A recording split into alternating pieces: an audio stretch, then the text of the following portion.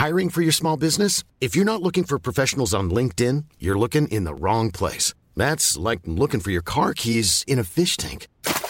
LinkedIn helps you hire professionals you can't find anywhere else, even those who aren't actively searching for a new job but might be open to the perfect role. In a given month, over 70% of LinkedIn users don't even visit other leading job sites. So start looking in the right place. With LinkedIn, you can hire professionals like a professional. Post your free job on linkedin.com/people today. Hey, it's Ryan Reynolds, and I'm here with Keith, co-star of my upcoming film, If, only in theaters May 17th. Do you want to tell people the big news? All right, I'll do it. Sign up now and you'll get unlimited for $15 a month and 6 months of Paramount Plus Essential Plan on us. MintMobile.com/switch. Upfront payment of $45 equivalent to $15 per month. Unlimited over 40 gigabytes per month. Face lower speeds. Videos at 480p. Active Mint customers by 531.24 get 6 months of Paramount Plus Essential Plan. Auto renews after 6 months. Offer ends May 31st, 2024. Separate Paramount Plus registration required. Terms and conditions apply if rated PG.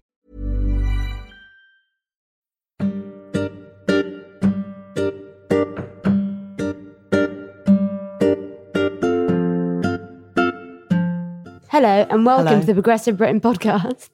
This is a podcast with the opinion that progressive politics can change the world. I'm your host, Henna Shah, and I'm joined by Email Supremo, Stefan Rolnick, MP and Chair of Progress, Ali McGovern, and our special guest for today... Just testing my mic there. Keep testing.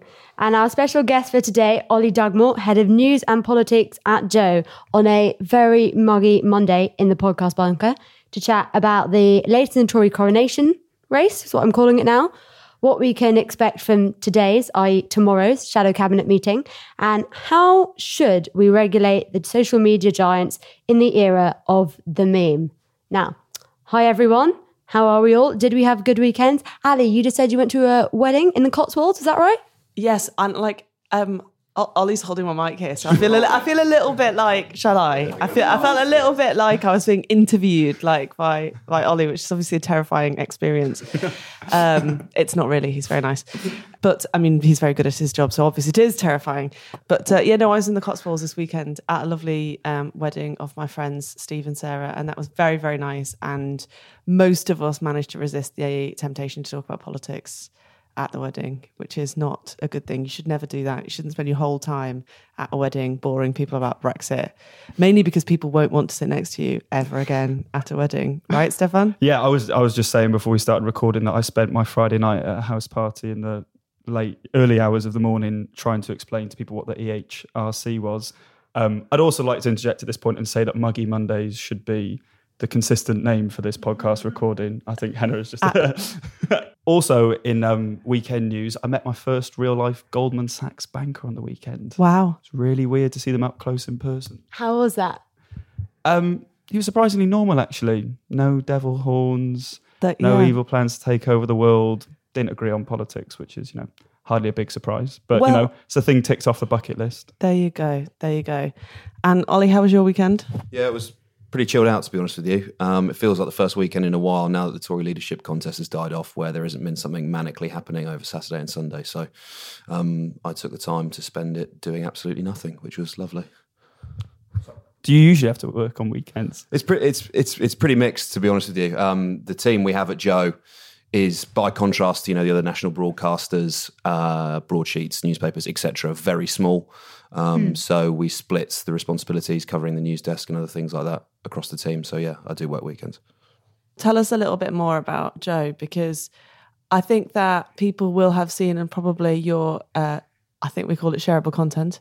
Memes on the website, twitter.com. And people will also probably be aware that it is in some sense targeted at young men. Is that fair? So tell us a bit more about Joe. Sure. So Joe started out as an Irish company, was one of the first in over there really digitally compared to a lot of other competitors. So that puts it really at the top of the pack, really, when you're talking about digital journalism in Ireland. And using that success, they came over to the UK, started out in Manchester, and we initially started out as a sports publication, so largely covering football. As you put it, dank memes, shareable content. I probably wouldn't call it that, just to stop my soul from imploding every day I went into work. But funny videos, stuff, taking a line on things, being satirical, taking the piss out of people, and that built us a following, starting in sport, which basically gave us this legacy of having audience that's tilted more towards being male, and also very young. So the gender split is about 60-40, and the age groups are very tightly down to sort of 18 to 34-year-olds. In terms of like what we actually do now, very little of what my work entails, and indeed anyone else on the team entails, is specifically gendered. The only thing that I can think of recently that we've done was I interviewed Victoria Atkins about male domestic abuse. So that is really recently the only thing I've done that is specifically gendered, and that's because the issue is gendered. I wouldn't say that, like, for example, when I'm interviewing Alison or Rory or anyone, that I'm thinking like, what's the line for the men? Like, what can we do for the men? Would somebody please think of the men? Exactly. So we're not doing that. It's more of a like sort of, we have this male audience, but what we do isn't like always specifically directed at them. It's build it and they will come. And to be honest with you as well, I'm not really sure where in the media landscape in the future whether there is a specific place for like a men's vertical. I think broadly speaking. Wait, okay, hold it there. Hold up, as Beyonce would say. Okay, a men's vertical. Yeah, so a vertical is in media talk is sort of like a place or a strand of your website or your social media channels. So, for example, you could have a football vertical, a politics vertical, a men's vertical, if that makes sense. So I'm not sure whether there is really specifically a place for that in the media market at the moment. So I don't know if it would be wise for us to go after that. But yeah, so I wouldn't say we were particularly oriented towards men, really. Okay, fair enough. I mean, there are other organisations, such as when you were talking about that, it reminded me a bit of how Lad Bible's changed a bit over the past couple of years. I feel like that started off as very much almost like a men's vertical, but a bit more organic in terms of they were sharing some like quite laddie stuff. But recently, I don't know whether they've been acquired or they've changed their strategy, and they tend to do much more like viral stuff that seems to be like for social good. Don't they? Yeah, well, they've sort of opened their eyes to that in a sense, but by contrast, I would say that joe.co.uk doesn't have the same sort of misogynistic past as those publishers. I mean, it was explicitly homophobic at one point, and proudly so, right? Yeah, I believe so. And also, we don't need to go into it, but, objectifying women in ways like that. Look, I can see why they're pivoting towards that, and people often do put us in the bracket as those lad sites as well. Yeah. For me, as a political editor, I don't view Lad Bible or Unilad, although they are basically one and the same thing, in any way as my competitors. Not least because I couldn't tell you the last politician that they interviewed or subjected to any scrutiny. But by virtue of being, a social publication online that has a male audience, we do get lumped with them a little bit. But I would definitely say that my main competitors, when I'm going out there doing my job, would much more be national broadcasters than it would be them. You just mentioned putting politicians under scrutiny, and just tell our listeners about a video of you. I think it was for the Peterborough by-election that went viral. Just set the scene. You were interviewing a Brexit Party candidate. That was a pretty surreal one, actually. So we rocked up in Peterborough to report on the by-election, and I got in touch. Obviously, the story, and it actually came very close to being the story, but it wasn't in the end, was whether Mike Green was going to become the first Brexit Party MP to be elected to the House of Commons. He wasn't in the end. Lisa Forbes beat him by, I think it was about 800 votes. But yeah, so he was out in the town, and I just put in a call to their comms team and was like, I'd like to get a bit of time with Mike. They were in a pub. I got 5 minutes and walked in, and we rocked up with our camera and walk in, turn to the right, and there's Nigel sat with the various Brexit Party, a pair of cheeks, Gwen Towler, head of comms, assorted, and the sort of look of like, oh my God, how did they find us? Do they know what, am I going to get doorstepped here? And then when they realised that we were there to interview Mike, they sort of cooled off a little bit and went back to their lagers or ales or whatever.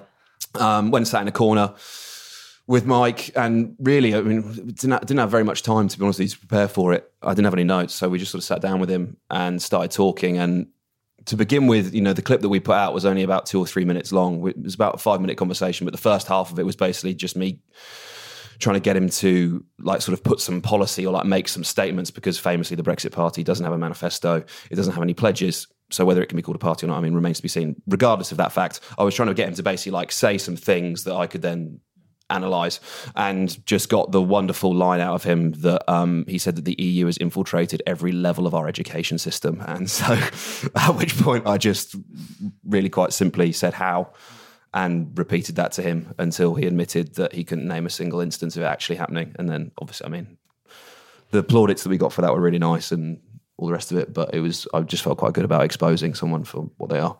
Yeah, so obviously that's really good in the sense that you were able to expose a Brexit Party candidate or their lack of understanding or lack of nuance in their political position. But Ali, as an MP, how do you feel about this kind of new political journalism? Is it scary? Is it good? How would you feel about being put on that kind of viral sort of format? Well, there's two things. I mean, obviously with Oli sat next to me here in what you called earlier the podcast bunker, which I also know is like my office. So thanks for that. And, my office is not a bunker. But obviously with Oli sat here next to me, I'm obviously going to say it's great. But to try and just like bring a level of honesty to this, there's two sides to it. Firstly, when you do a broadcast media interview in the traditional style, so when you like do something on telly, like there is a little bit of it where if you've got a question that you don't really want to focus on particularly or whatever, then you're just going to like have a line and know that in reality that interview is you're going to be on for like 2 minutes. So the thing you've got to do is answer the question and then move on to the thing that you want to talk about. So you can just do that. And the problem then becomes if you are with somebody who actually has got quite a lot of time in the sort of podcast style, we tend to talk about stuff, much longer for about half an hour.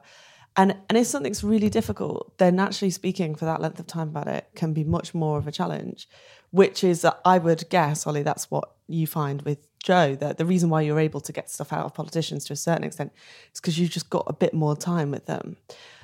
Yeah, absolutely. I mean, the thing about that as well is like what started happening now when we do interviews is like people's spads cut us off towards the end because we'll start questioning them. We'll figure out what it is that we want to hammer them on and then just keep going on it because we're not on a broadcast schedule. There's also a little bit of it which benefits us at the moment, which is that Joe is not, at least in the same way you talk about like a BBC or a Sky News or Channel 4, we're not viewed as yet a sort of like pedigree of broadcasting excellence. People don't know us yet. So they say, oh yeah, Joe.co.uk, what's that? Oh, well, they make videos that go absolutely massive on Twitter. Like, oh, great, I like the sound of that. Yeah, I'd like a piece of that. And I think a little bit of it is they don't expect us to turn up and actually expose them to any kind of scrutiny. Whereas, if you're going on with formerly Paxman or Nick Robinson, you've got the lines to take in front of you. You've got them highlighted as Priti Patel did this morning on Radio 4. I don't know if you saw that. It was very funny. But yeah, I think there's a little bit of that plays into our hands as well. But I think that's absolutely right. And like, as a punter as much as a politician, like good on you, basically. But the flip side of it, and one of the reasons why I really, really like what's happening with newer media is just like you get so much more time. So I think if you're prepared to say, okay, I don't actually want to do an interview that's just like where you answer the question and then move on to what you want to talk about. But you try to like deal with more challenging stuff and say, okay, like if the other side of this deal is that actually I'm going to get like 15 minutes to talk with a person who is prepared to have an honest conversation with me about the real divisions that exist in politics and what they actually mean, then like, to be honest, that's actually much better if you're like, it's a bit of a prisoner's dilemma thing where if you're both prepared to engage in a kind of proper discussion and the politician is and the interviewer is, then I think with 15 or 20 minutes in a podcast, you get a heck of a lot more.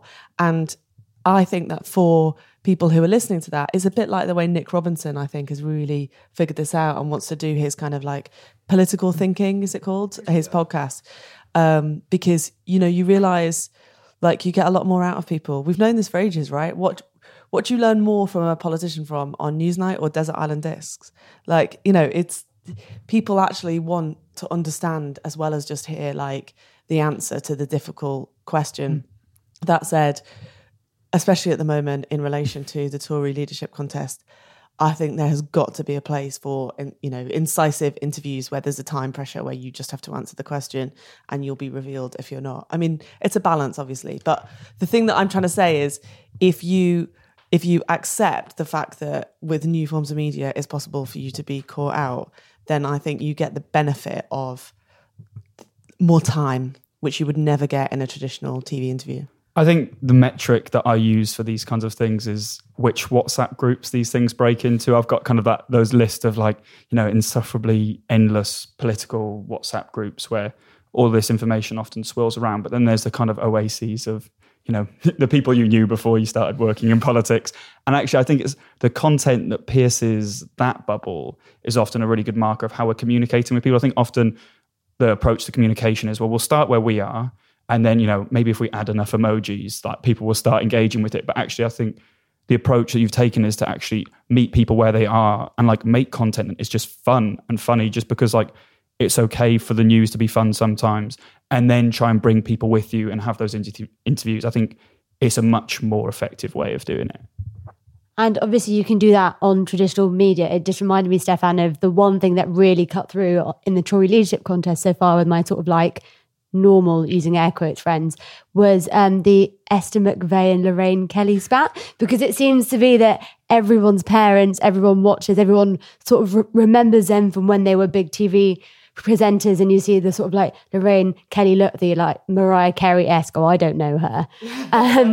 And it's sort of that sense that it can be done both in traditional media and new media, but you need the talent and the skills to be able to pick that moment and to share it. Do you think that's right, Oli? Yeah, I absolutely loved that, because like it was like the electorate just went, oh my God, if she's managed to fuck off Lorraine Kelly, who is this woman? What on earth could she be arguing for that would manage to achieve that? Yeah, I mean, there's this, one of the key things that I think has led to Joe's success is that traditional media is excessively focused on Westminster in a way that just I don't even know what to compare it to be honest with you. We always look when we're trying to take on stories like, how can we report this in a way that is relevant to the people that it's going to affect? That is always what we're trying to do. And it's a product, one, of pragmatism, because as I said before, we're a pretty small company at the moment. We don't have the capacity to have a camera crew. Well, actually we do, but we just choose not to.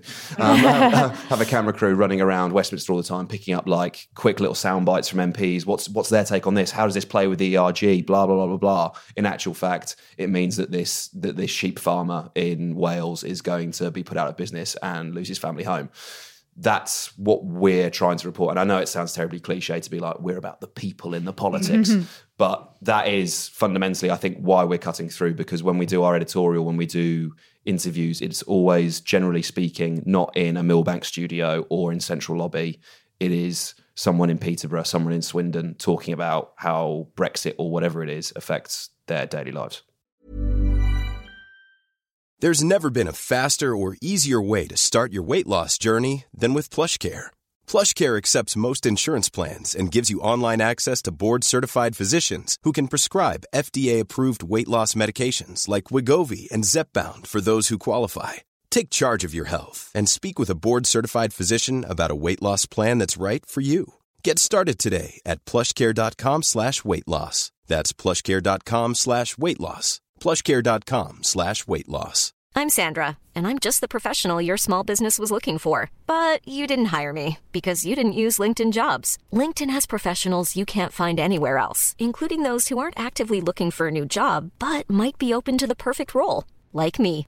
In a given month, over 70% of LinkedIn users don't visit other leading job sites. So if you're not looking on LinkedIn, you'll miss out on great candidates like Sandra. Start hiring professionals like a professional. Post your free job on linkedin.com/people today. Millions of people have lost weight with personalized plans from Noom. Like Evan, who can't stand salads and still lost 50 pounds. Salads generally for most people are the easy button, right? For me, that wasn't an option. I never really was a salad guy. That's just not who I am. But Noom worked for me. Get your personalized plan today at Noom.com. Real Noom user compensated to provide their story. In 4 weeks, the typical Noom user can expect to lose 1 to 2 pounds per week. Individual results may vary.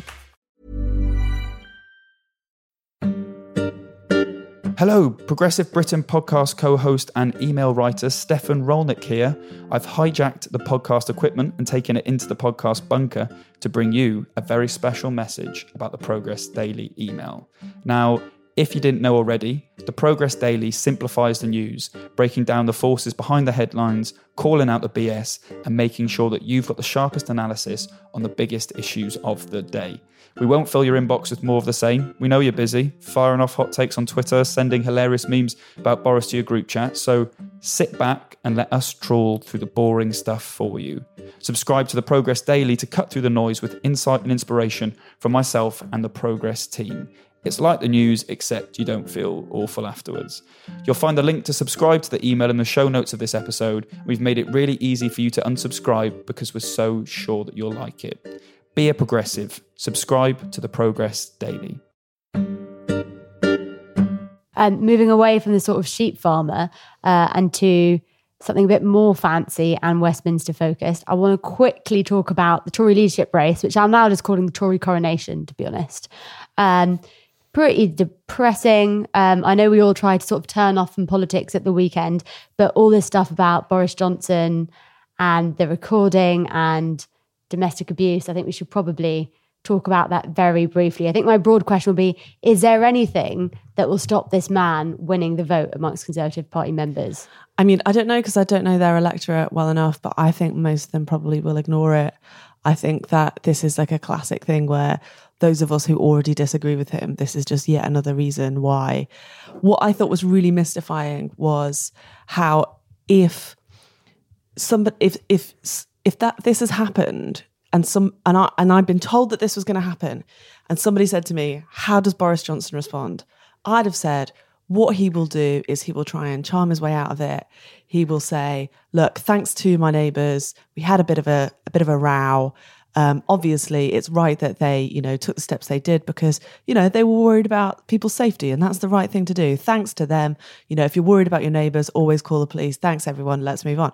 I thought he would charm his way out of it, and he hasn't, which is I think is the only sort of interesting part about this, except from the thing that really, really stuck with me, that I can't help think of all of and we don't know anything about this situation actually between Boris Johnson and his partner, so I make no comment about that. It's a broader question here, which is that I think of all the women in my life, many of whom, my generations above me, who suffered from domestic violence, in some cases quite brutally, and I wish to God they'd had a neighbour with a smartphone.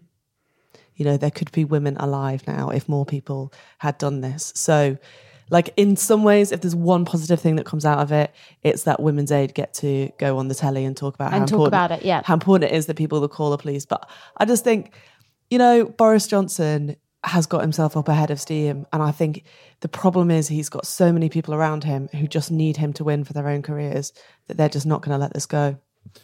Yeah, I agree with virtually everything that Ali's just said, to be honest with you. I mean, there was a part of me that when the story came out that actually questioned its validity, that whether it should even be reported in the first place. It indicates a significant amount, obviously, about the life of our Prime Minister, what they're like at home. I questioned whether it was a breach too far, perhaps, of his privacy. I don't know. I still don't know what the answer is to that, to be honest with you. I think the furore in the right-wing press about who the people are that reported it is absolutely repugnant. I think they did absolutely the right thing. I mean, who else? What else would you do in that situation other than go to the police and call the police? It was absolutely the right thing to do. And then sort of now we're in, as the news cycle churns on, we're in the phase of sort of the hot takes about who these people are, and now it's sort of the cover-up and the propaganda operation of Johnson and his partner being papped in a field, which clearly wasn't like a photo opportunity. I mean, the whole thing, I find it quite sordid. I feel like we've sort of got this would be an opportunity for us to have a really honest, open conversation about domestic violence and domestic abuse. And instead, as with quite a lot of things, it's just turned into basically a culture war between the left and the right. And I find that quite disappointing. Yeah, I remember that you were talking about this morning. I heard Priti Patel on the radio this morning as well. And I was really surprised in that he doesn't even think that he has to come out and say anything. He can sort of trot out his MP outriders to say, oh, well, I don't think anyone should be recording anyone in their private family home. And you're like, is that really the line that we want to take? No, I don't. That's a nonsense. I think that's a total nonsense. But just barefaced saying that because apparently like 5 people have been promised the role of Chancellor now, so they're all vying for it. And it's just a bit embarrassing, isn't it, really? I think collectively we're failing in 2 ways. And like you guys have already said, that quite quickly this didn't become about the incident itself. It became a war of how we frame this conversation. These kind of the reasonable Tories just dismissing it as only an issue of privacy. Like you said, the right-wing media framing it all as politically motivated. And the 2 actual important conversations we should be having, the first one about whether the way Boris Johnson has handled this means that he's fit to be Prime Minister, and the actual really important question about this issue more broadly has been completely ignored. And I think in the media, and it is really difficult because I know, covering leadership races, they are races and people cover it like a horse race. But I think we're really starting to see, and I think when the American election was happening in 2016, we all looked to America and we were like, look at them, they're covering this all like a horse race and they can't see there's like a national emergency running towards them. And, you don't want to kind of cry wolf too soon, but I'm kind of worried that we're heading towards this place where things are becoming more and more normalized under the guise of who's up, who's down. And, before we know it, actually won't be able to turn the tide on these conversations, and these things will become kind of irreversibly normalised. Well, you saw that Sky News cancelled their debate tomorrow because Boris Johnson was refusing to take part. Why on earth are we not seeing the two men left in this race being scrutinised and debating issues? And it's because, straight out of Linton Crosby's playbook, if you are in the lead, do not throw it away. Don't give the opportunity for Boris to put his foot in his mouth. It's obvious actually for me, because I think Jeremy Hunt is probably one of the safest candidates for him to face in the final two. It's not Raab who can attack him from the right and talk about proroguing Parliament and win the Tory vote that way. And similarly, it's not Rory Stewart who, with pragmatism and perhaps a certain degree of honesty, could have challenged him from the left in a way that I don't think any of us anticipated before the race started. Him ducking this debate demonstrates that if he won't stand against the softest candidate in the race, the easiest candidate for him, he's not hiding from the other candidates, he's hiding from himself. Yeah, I think that's absolutely correct. And Boris Johnson is somebody who, he has made his name based on his literary abilities, his rhetorical abilities, his ability to make an argument. But actually, he's demonstrating that this is all a joke, that when it suits him, he's like, McCavity the mystery cat. And he is not really under scrutiny now. The weirdest thing for me this morning in this whole circus was hearing a Conservative MP on the radio saying that Boris Johnson was going to face 16 hostings so that the public could scrutinise him. He didn't mean the public. He meant Conservative Party members, that represent a tiny proportion of our country. And I think that there will be a lot of, we'll have to discuss general elections on another episode of this podcast. But I think that there will be a lot of pressure for a general election because Boris Johnson's majority will be, less than fingers on one hand. We've got the Brecon by-election to come. Ollie, no doubt, you will be packing your backpack with packing your backpack with your camera in it and searching for the Brexit Party candidate in that by-election. How is your Welsh? Pretty good. I went to Cardiff Uni for 3 years, so I'm looking forward to going back there. Oh, also, our other resident Welshman's here and wants to get a word in. Yeah, I want to find out the halls you used to frequent. Were you a Live Lounge fan? I liked a bit of Live Lounge, yeah. A little bit of Ladybird as well, Welsh club, big up there. Cool, we'll move on from that very quickly. Just wanted to check that. Continue this off the record. Good. This podcast can become a kind of student clubbing tips podcast. It would bang. If you want. That's great content. If you want. One for Joe Politics. Yes, absolutely. Just before we move on, I do want to talk briefly about the man of the moment, Rory Stewart. Now, obviously, he left the race not before providing us with plenty of hashtag viral content. Rory walks on, and Stefan's Rory walks off, which was one of my favourite responses to that. Ollie, do you think that Rory's cut through, and it seems that he did have real cut through, will last? Do you think this is just a sort of viral flash in the pan? Difficult to say. I would actually say as well that one of our interviews with him did like 2 million views. It did twice as well as the Peterborough by-election candidate. I think that him saying that was the first time he sort of said on camera, "Believe in the bin," which obviously was pretty well crafted. But look, I don't know. I was at his sort of concession speech reporting on it, and he's sort of now going in the direction of he's trying to drive people to sort of join the Tory party and become these sort of digital ambassadors under his hashtag Rory Walks. I don't know whether people will buy into that. He's a fairly unique character. I don't know whether other people trying to emulate that style will work particularly well. I mean, I can see the strategy. I can see basically if you go for a Corbyn style, you drive a load of young people into the party and then you basically take it over at the next leadership election. I mean, that sort of makes sense. And if that's what he's doing, yeah, fair enough. Whether it'll work, I'm not entirely sure, to be honest with you. And I put this to him when I first started the interview. Literally, the first thing I said to him was, "You're not going to win," and sort of prompted #viral content, the blinking guy response from him. But there are certain inalienable facts that are true for every single person who's standing in the Tory leadership race, whether it's the arithmetic of Parliament or the arithmetic of the Tory party. At the end of the day, the Tory members are an overwhelmingly white, male, elderly group of people, and when they see someone who's coming through talking like honestly about what no deal Brexit entails, and that doesn't tie into their worldview, why would they opt for someone like that when they can go for Boris Johnson, who, regardless of what it means for the country, confirms everything that they suspect is true about the world? It's going to be really difficult for Rory. I'd like to see him do it, to be honest with you. I said at the time, of all the Tory leadership contenders, he was the one that I thought would actually do a half decent job. But it fated from the start that he would never really make it this far, I guess.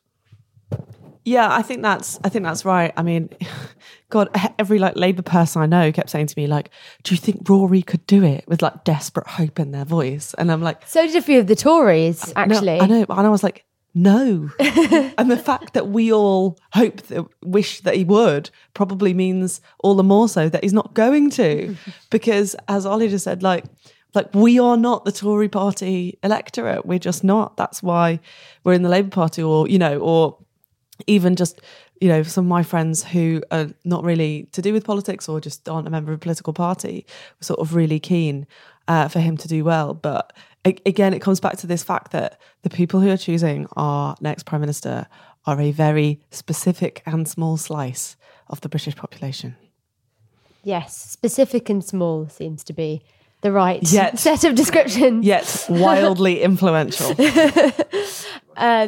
Now, finally, for our little weekly update, I don't think we can help but talk about Brexit.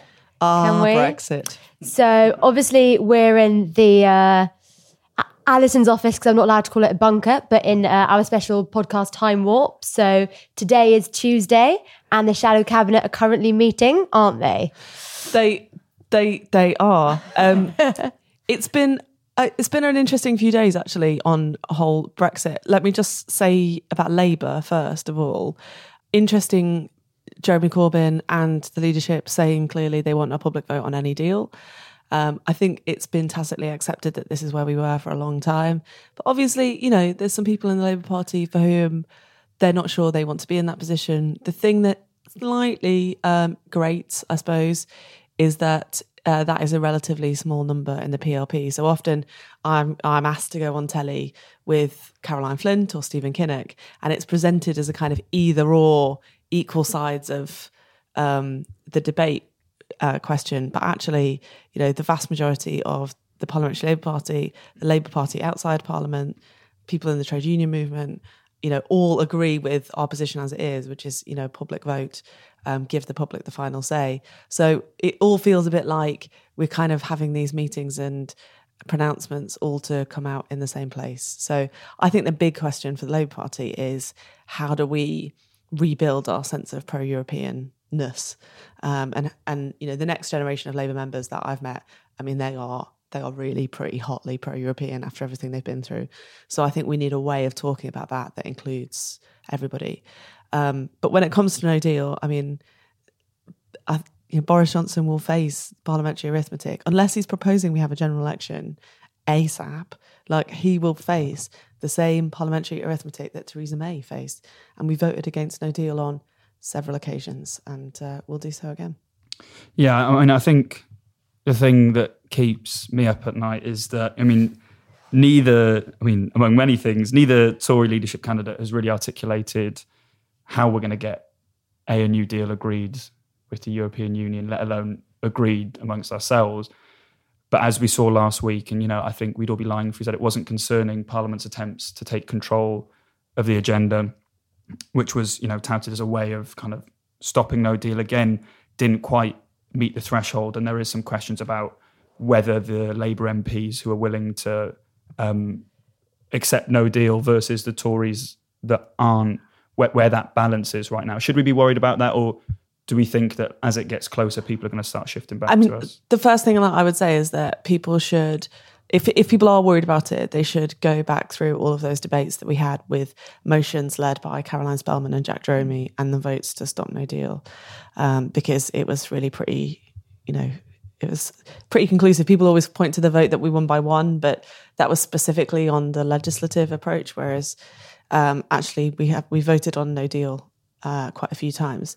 The other thing that I would say is that I think that there are very, very, very few Labour MPs who are in that position of countenancing No Deal. I mean, I would, if I had to guesstimate the number, I'd say one or maybe two. But that's just a guesstimate. I think the vast majority of Labour MPs, even those who think, and they're maybe 10% of the PLP, think that Brexit ought to happen, don't want No Deal. Sure. So there's two things I'd say here. That Stefan, you mentioned there about how the two Tory leadership candidates haven't really said anything when it comes to Brexit, and I would simply posit the reason for that is because there is nothing that they can say. If you subject this to any level of attention to detail, when you say to anyone, what is your strategy? Or if you even, and this isn't even particularly deep, but if you say to them, what would your tariff be on X product? There is no answer because the whole thing is an ego trip. There is no substance to it whatsoever. Well, actually, no, there is substance to it. It is the closure of airports. It's shortages of medicines and food. It is the collapse of the pound. That is the substance of what we're talking about of No Deal. That's why when anyone who advocates for it, if you ask them to make an argument for it, or literally just tell me specifically in reality what will happen, they can't tell you. Because there isn't an answer.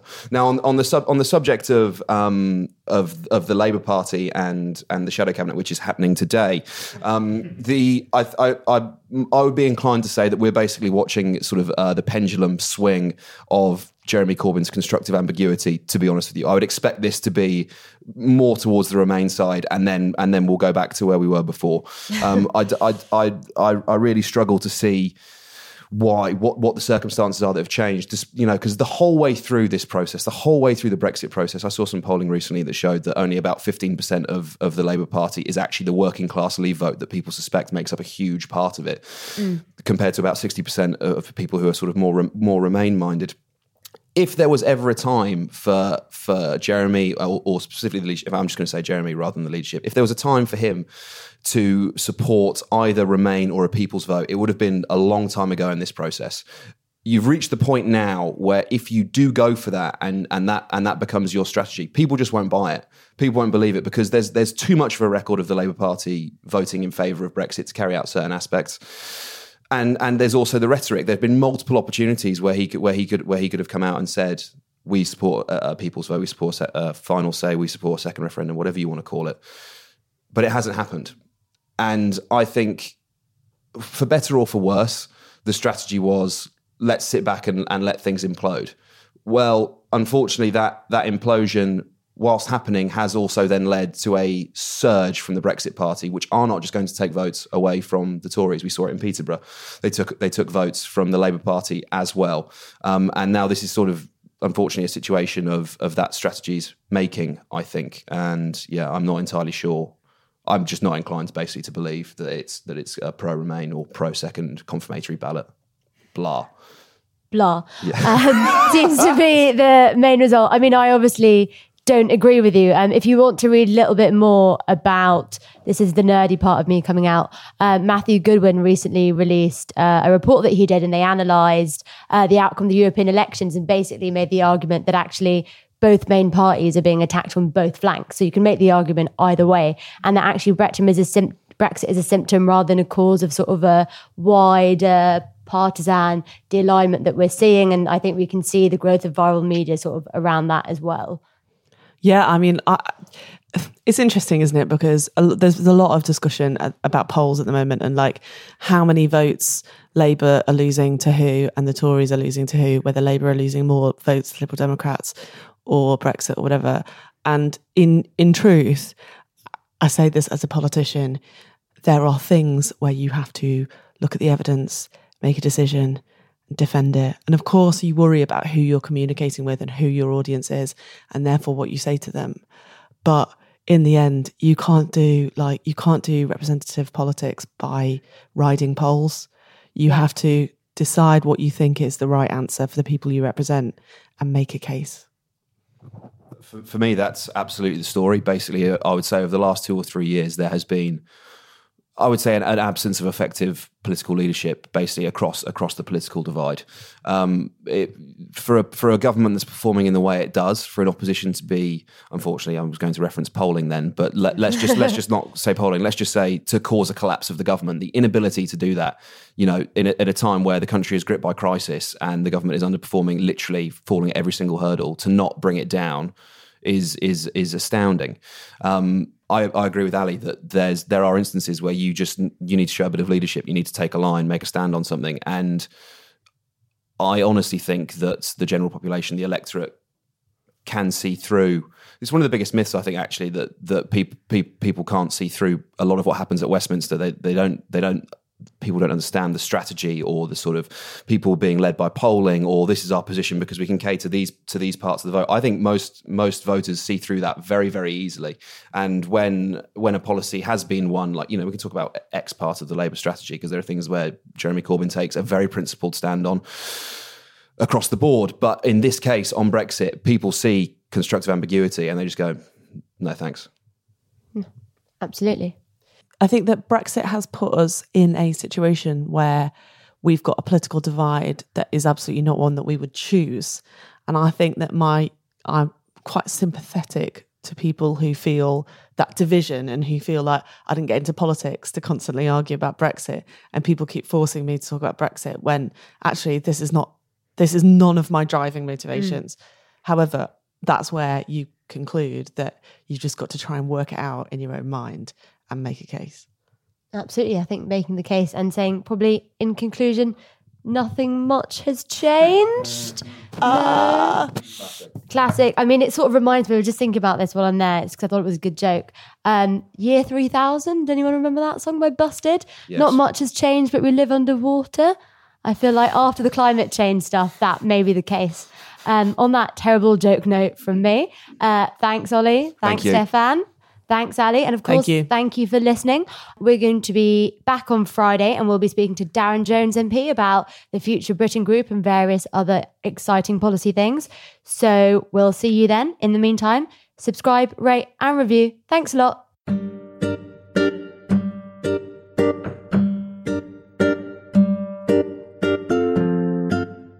You've been listening to the Progressive Britain podcast. The music was One in the West by Blue Dot Sessions, licensed under Creative Commons, and many thanks to our fantastic and long-suffering producer, Caroline Crampton.